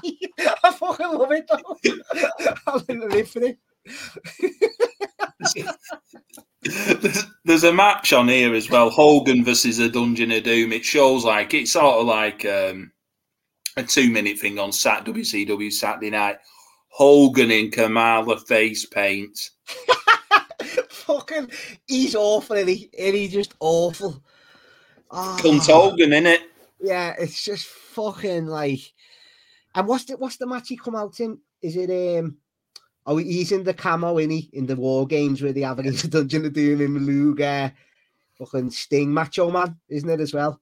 It's just, they all painted up like Sting, I think, aren't they, at one point as well? Yeah. Oh, fuck. But painting up like Kamala, bloody hell. Fuck me. No good, no good.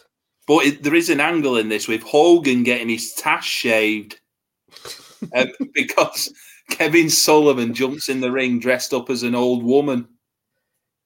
Yeah, yes. But doesn't this all lead into the, don't know if it's before or it could even be before, Andy, the Evad Sullivan, do you remember that? Dave Sullivan, yeah. That's before it. That's where he gets turned into the Taskmaster because of that, isn't it? Yeah. Fuck hell. How bad, though? How bad? It makes you think Hulk Hogan wanted to kill his character. The yellow and red, because he was. It's like you were all getting rejected, weren't it? That's the famous story, and that's. Yeah, but looking back at it, Andy, it's easy to say, but you're going in to a different territory where, like, you had to pick one or the other really back in the day. You're going to a different fan base who want like matches, who want like, that work rate kind of thing. And then Hogan's coming in, bringing all his mates from the 80s in. No wonder it's getting shit on. You know what I mean? And then he's, all right, trying to chum up with your Stings and that, but fucking hell. No good. Hogan would die in a death at Mania 9 when he won the title. Yeah. I haven't seen that one when he comes out as Kamala. I fucking haven't seen that one. Yeah, no, it's on there, mate. Fuck me. Dungeon of Doom. Let's not speak of them again. No, the worst, Andy. No more talk, no more coverage of the Dungeon of Doom now. They're the worst stable of all time. Shall we get into the final two now? Let's go for it. Yeah, number 9, Disciples of Apocalypse, where we mentioned earlier before about the faction warfare. So this is Crush, Chains, Skull and 8-Ball. Now, if you think the worst stable of all time is the Dungeon of Doom, let's be fair. The worst tag team of all time, the Harris Boys. And I'm conflicted here, mate. If we're talking strictly workers, then yeah. But if we're talking about a tag team had won in a stable to get the job done and to get someone beat down, it'd be the Harris Boys for me. The Heaters. There you go. Yeah, I'd have them in there just getting the job done, like. But in the ring, yeah, terrible workers. Fucking every gimmick they've had. The Bruise Brothers, weren't it? Jacob and Eli Blue. Jacob and Eli Blue, yeah. When they were in WCW as the powers that be, fucking goons. Creative Control, Patrick and Gerald Briscoe. Patrick and Gerald, yeah. Bloody hell! What else were they? Oh, they always got jobs with Jarrett. Yeah, they were always there. They were obviously Ron and Don Harris. They were in TNA when Don Harris was like at the Asylum years again. He was a face, I think. He ended up with Don Callis, and then I think he ended up against them, and like he was always the security guard, wasn't he? Don Harris, one of them, because one of them went single for a bit, yeah. Yeah, and now the bloody they're quite rich, aren't they? Like TV producers or something now. I haven't heard of them for years now. Yeah, I think they were interested in buying TNA or like putting a stake in them. They've also got connections with the Far Right as well. So, no, well, the best story I heard about them published chaps in wrestling though, and strictly in wrestling, was when Shawn Michaels was at his most prickish in like 95, 96, whatever it was. And he just had enough of them, just beat the shit out of him. It was literally just like, he was signing on with the Harris Boys, you're going to get fucked up, though, you know what I mean? Even Nash said they couldn't do nothing about it. But you know, man, you're not fucking with them two, are you? No. So, yeah, DOA, so this was all around time, the Nation of Domination, but Gang Wars, really. Yeah. Who were your favourite?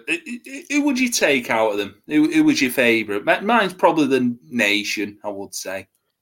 It's strictly like, because that was the three-way feud. It was the Bariquas, the DOA, and the Nation. Do you mean just out of them three? Yeah. Yeah, it's the Nation all day long, isn't it, Ant? All day long. I thought the Bariqua's entrance theme was unbelievable. Yeah. Savio used it, didn't he, when he come out in Puerto Rico this year? He did, yeah. Fucking pop that. Absolute pop. But the Nation were brilliant. Yeah.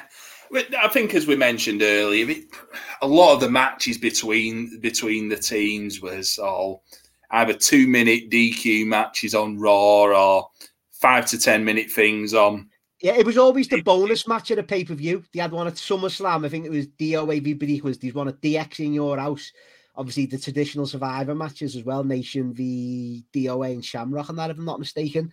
Then they had the War of Attrition match at No Way Out 98. Similar again. Shamrock, DOA, Ahmed v the Five Nation. So there was a lot of, combinations of these. And it did go on. It was always something you could go back to, as I say, for a filler match. But yeah, they're not leaving a lasting impression on the work rate wise, Andy, as people want now. So yeah, not a chance, not a chance. There was a match in this, the Godwins versus DOA. Now this is the week after the Godwins lose the tag belts, and they turn up in a t-shirt and trackies combo. Yeah, I bet they were handy. Oh like in a scrap. Oh, yeah. Mark Canterbury, Dennis Knight. Yeah. Oh, yeah. Takers, lads. Yeah. They'd have a go them, I'd probably have them in a fight over DOA. It'd be a close run thing in a barroom brawl, but be a good one, that. Oof, you pay money to see that. Like the local, like the two local nuts turning up. Like this is the big one to see. But to be fair, Andy, they'd probably have a round of beers together after it, wouldn't he? Round of beers and a game of dominoes, wouldn't it? So that's the DOA. Worthy members of the shit list, I would definitely say. Number 10 now. One and only. Number 10. The final one. Submission Sorority. Or not called that due to the name of a porno act. But it was actually PCB. Team PCB. Paige, Charlotte and Becky. So this is from the start of the Women's Revolution, which Stephanie McMahon brought in. Bollocks. Standard, that. Give divas a chance movement. Remember all this, Matty? Yeah, was that when AJ Lee was still there? Was that time? Well, I think it was after. It was after she went, and she brought it all up, didn't she? Okay, yeah, I knew she was involved.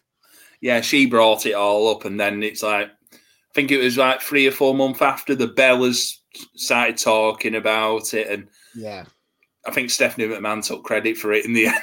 Yeah, of course. So this is around the time of NXT was very hot at this stage, NXT the women's roster, which was obviously Paige, Charlotte Flair, Becky Lynch, Bayley, Sasha Banks, all them, fucking banger after banger each week, and even on their specials, hot period for NXT. This one. But this segment where it all started, so it sort of broke off into teams of 3, weren't it? So you had Team Bella, who was the Bellas, and Alicia Fox, who was a long-standing member of the of the WWE locker room. It's like the female JTG, just bloody hell, Alicia Fox still there. That was Curtis Axel as well for you. Remember he was in the B team with Bo Dallas as well, clinging on. That was and he was always survived the cuts. You had obviously Paige, Charlotte, and Becky. Were you at this stage? Were you a big fan of old Charlotte?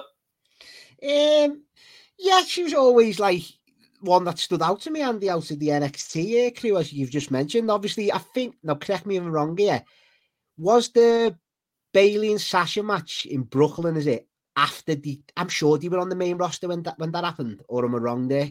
Oh, I think you. I'll just have a look. I'm pretty. I don't know why that rings a bell. That that's sort of the standout match in it. So Sasha versus Bayley, NXT Brooklyn in it. Yeah. Because Bayley didn't really come up straight away. No, she didn't come up until I think it was a year later, Andy, you know. I'm pretty sure she come up way after them. August 22nd, 2015. So it's around, you know what? It's around this weekend. Yeah, I knew it, and I knew that they went back to go and have that match, or like it was, because Bayley obviously wasn't a part of it. I knew Sasha went back for that. So, but yeah, Charlotte, was, you know, she was the one that stood out to me, Andy, when they all come into it, like, and she was the one that I knew anyway. You know, at the time, no one who was going to get pushed. She was always going to get the big push ahead of all them. Yeah, for sure. Becky Lynch, like to the back end of her NXT run, I thought she got very good. No one, I've never been a big fan. I do feel, Matty, in the last, maybe since she's returned over the last year and a half,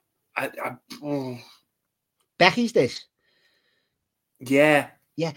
I go in and out with it, and some weeks I think, like, on the mic, I think she's dreadful. It's the way she portrays, like it's forced, the hard knock type, you know what I mean? And it's got worse, you know, because when she initially became the man, it was good because she rolled with it, and it was authentic. Now I think like she's just playing how she changed to big time Bex, which, you know what, fair play to her. She had a go at something different and a different gimmick and stuff. But yeah, I just think when she's trying to be that hard knock on the mic, I just think it comes across so phony.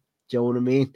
When you've got the likes of Baszler and Ronda there, do you know what I mean, who are legitimate. So yeah, but you know, I've never been a big fan, but I do. She when that run, the Bianca Belair WrestleMania match, there's a Hell in a Cell in there, maybe with, it could be Bayley and Sasha. She has two. Honestly, she's improved there. Even when she carried who was it she had a match with? And it was someone way down. Probably Nia Jax or something.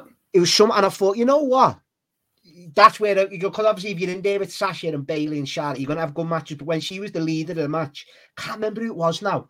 I'll have to go back. I think it was Piper Niven. And I know Piper's a decent worker, but with her being the big star and stuff, I thought that match was good. You know what I mean? So, you know, she has improved, but overall, because of me loyalty to old Lottie, then I'm Team Lottie all the way.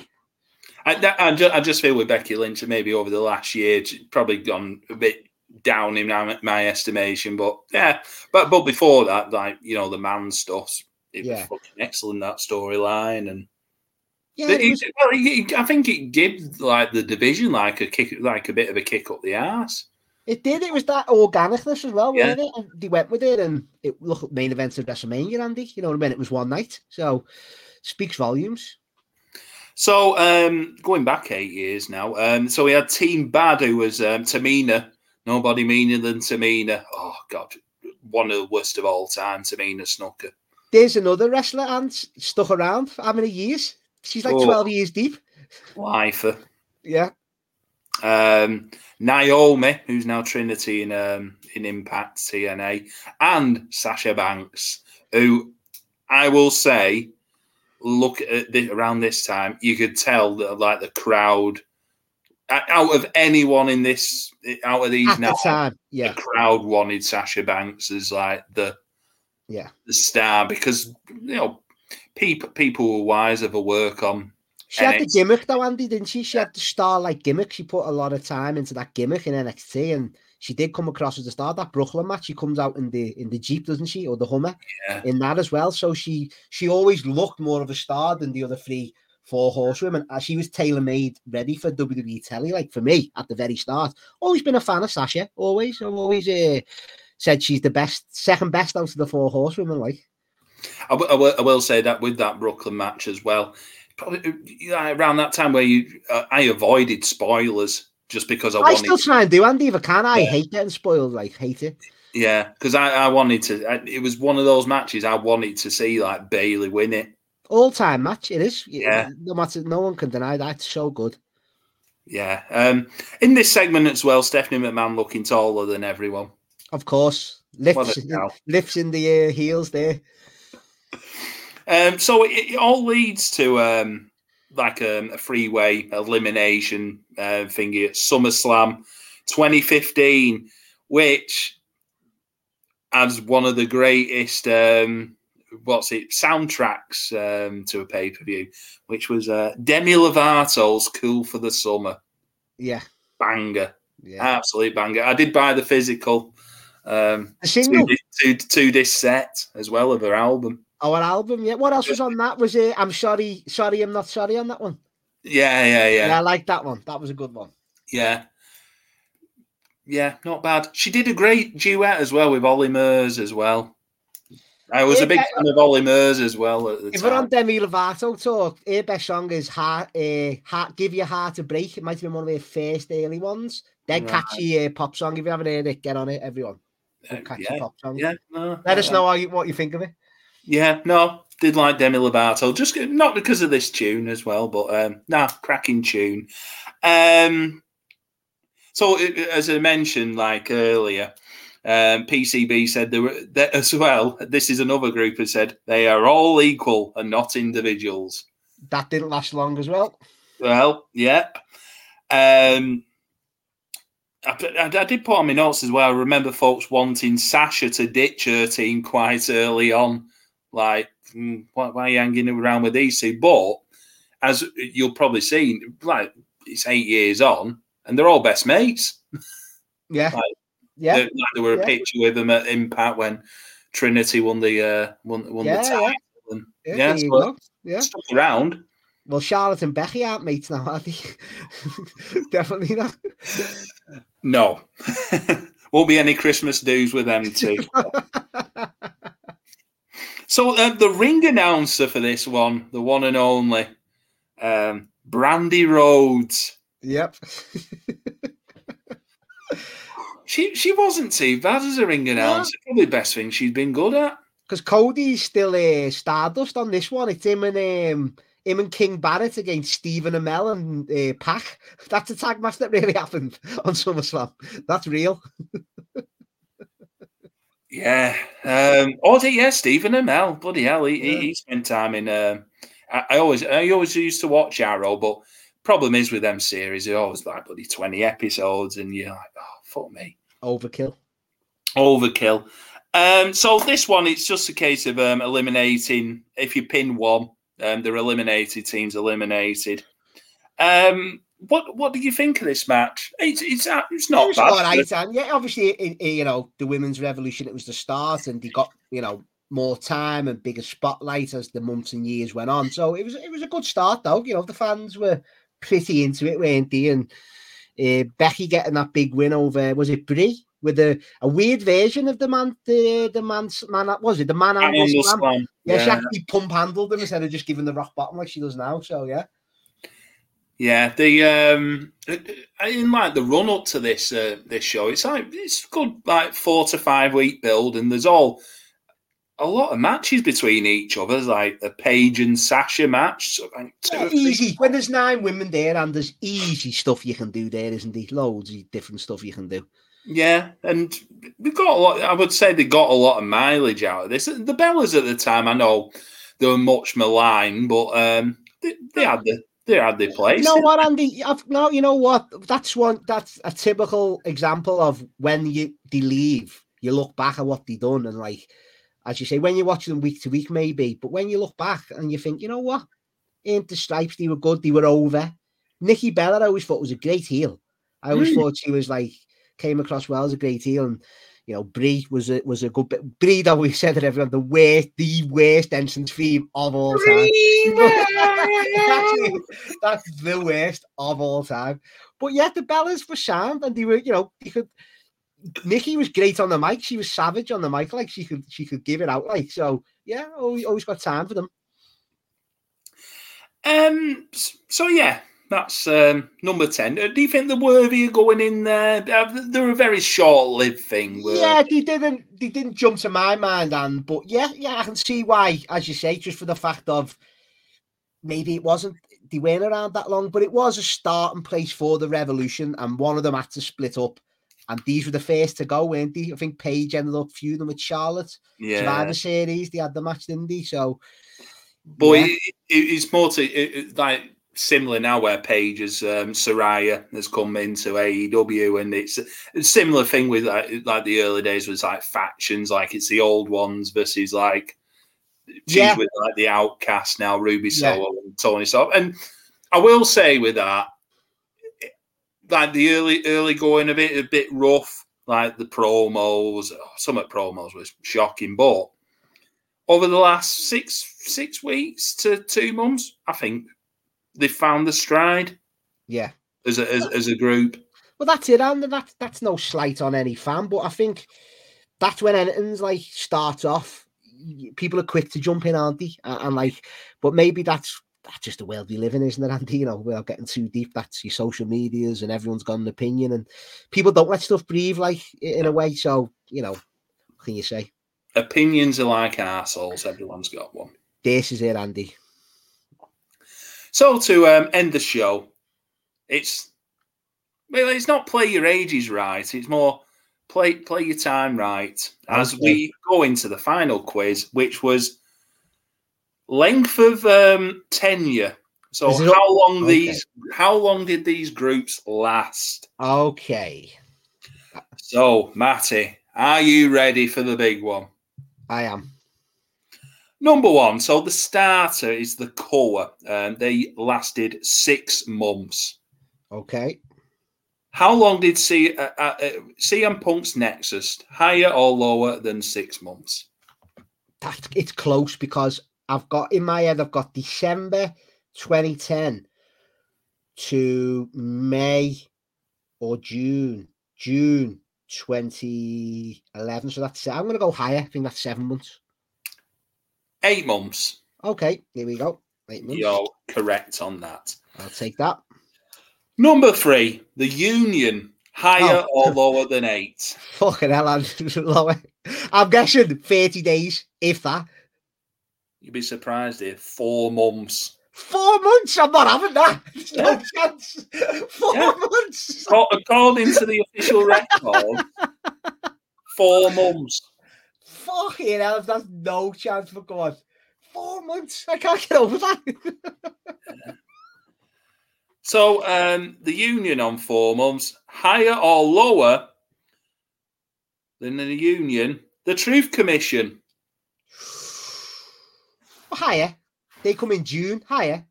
It's higher, yes. 6 months.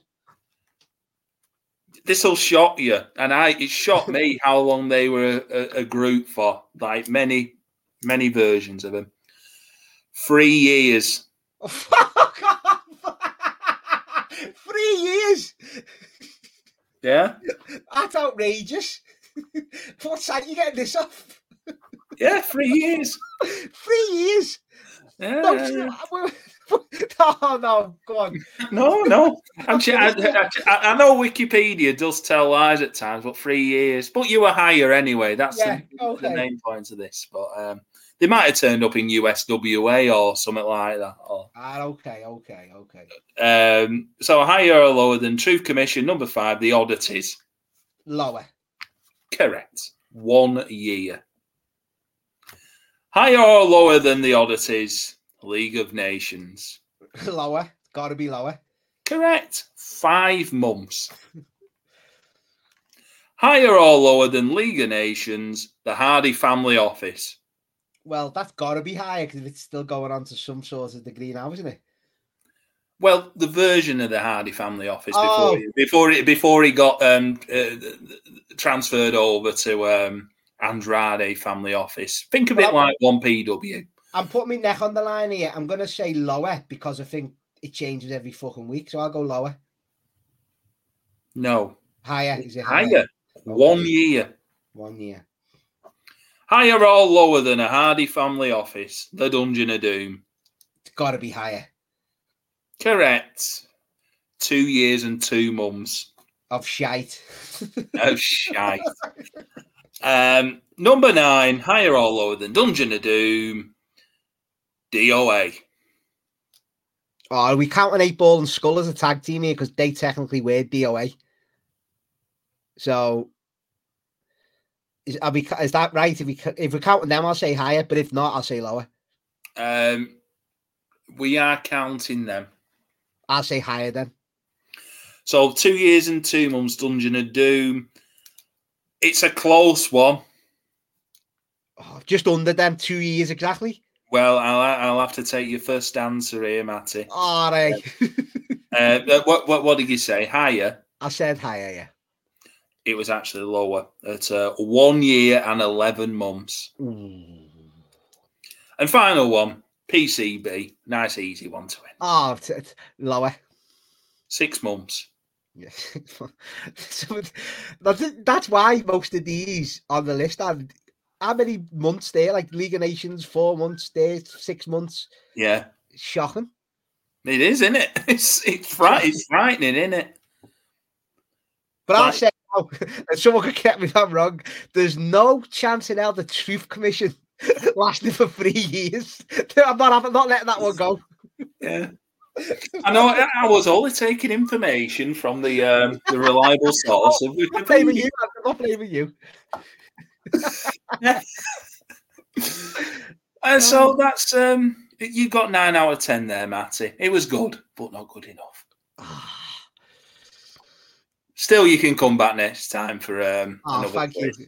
I've built up my points underneath to get another crack at it. You did well on South Africa and Union, so there you go. That earns me another go next time round, doesn't it?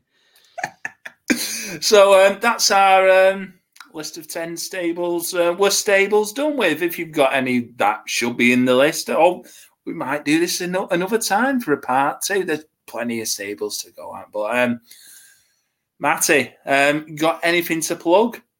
No, first before the plugs, and as you said there, anyone listening here, get on Twitter, leave your opinions on what we've said, or write your lists down, or just stables we might have forgot about, Andy, that are even shorter than the League of Nations 4 months. There could be some sort out there we forgot. Maybe some out of ECW, TNA, the territories. Yeah. Anyone just gives your thoughts and opinions. And it's a plug, yeah, and just GrapplePod. We're still churning the shows out, and Spotlight every Monday. You got patreon.com/grapple, where you'll Film Club. We've got the Double Dave this week dropping. Always got 5-to-1s, mixtapes, loads of good stuff going on there. So yeah, that's it really. And obviously the live show coming up as well, which I can't wait to. Wembley weekend. I can't wait for that. And not nervous, but I just can't wait for it. I just can't wait to see everyone. Not far off, is it? It's keeping up now. It is. It's getting more real. So yeah, can't wait to just chat to everyone, hang out, and just have a good time for the wrestling as well after it. So can't wait, mate. I'll be back here, Andy, as well for number 4, surely. There will be. We'll do another one. Yeah, of course. As ever, you can follow me on Twitter at Oggy Part 3 and also at GCP Podcast 1.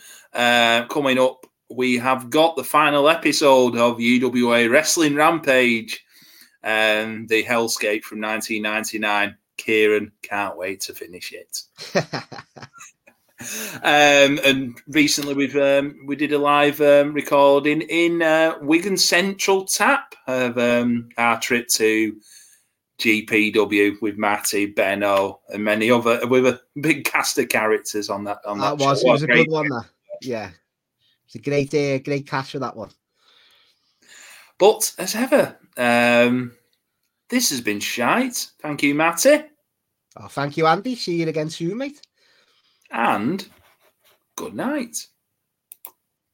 Bye.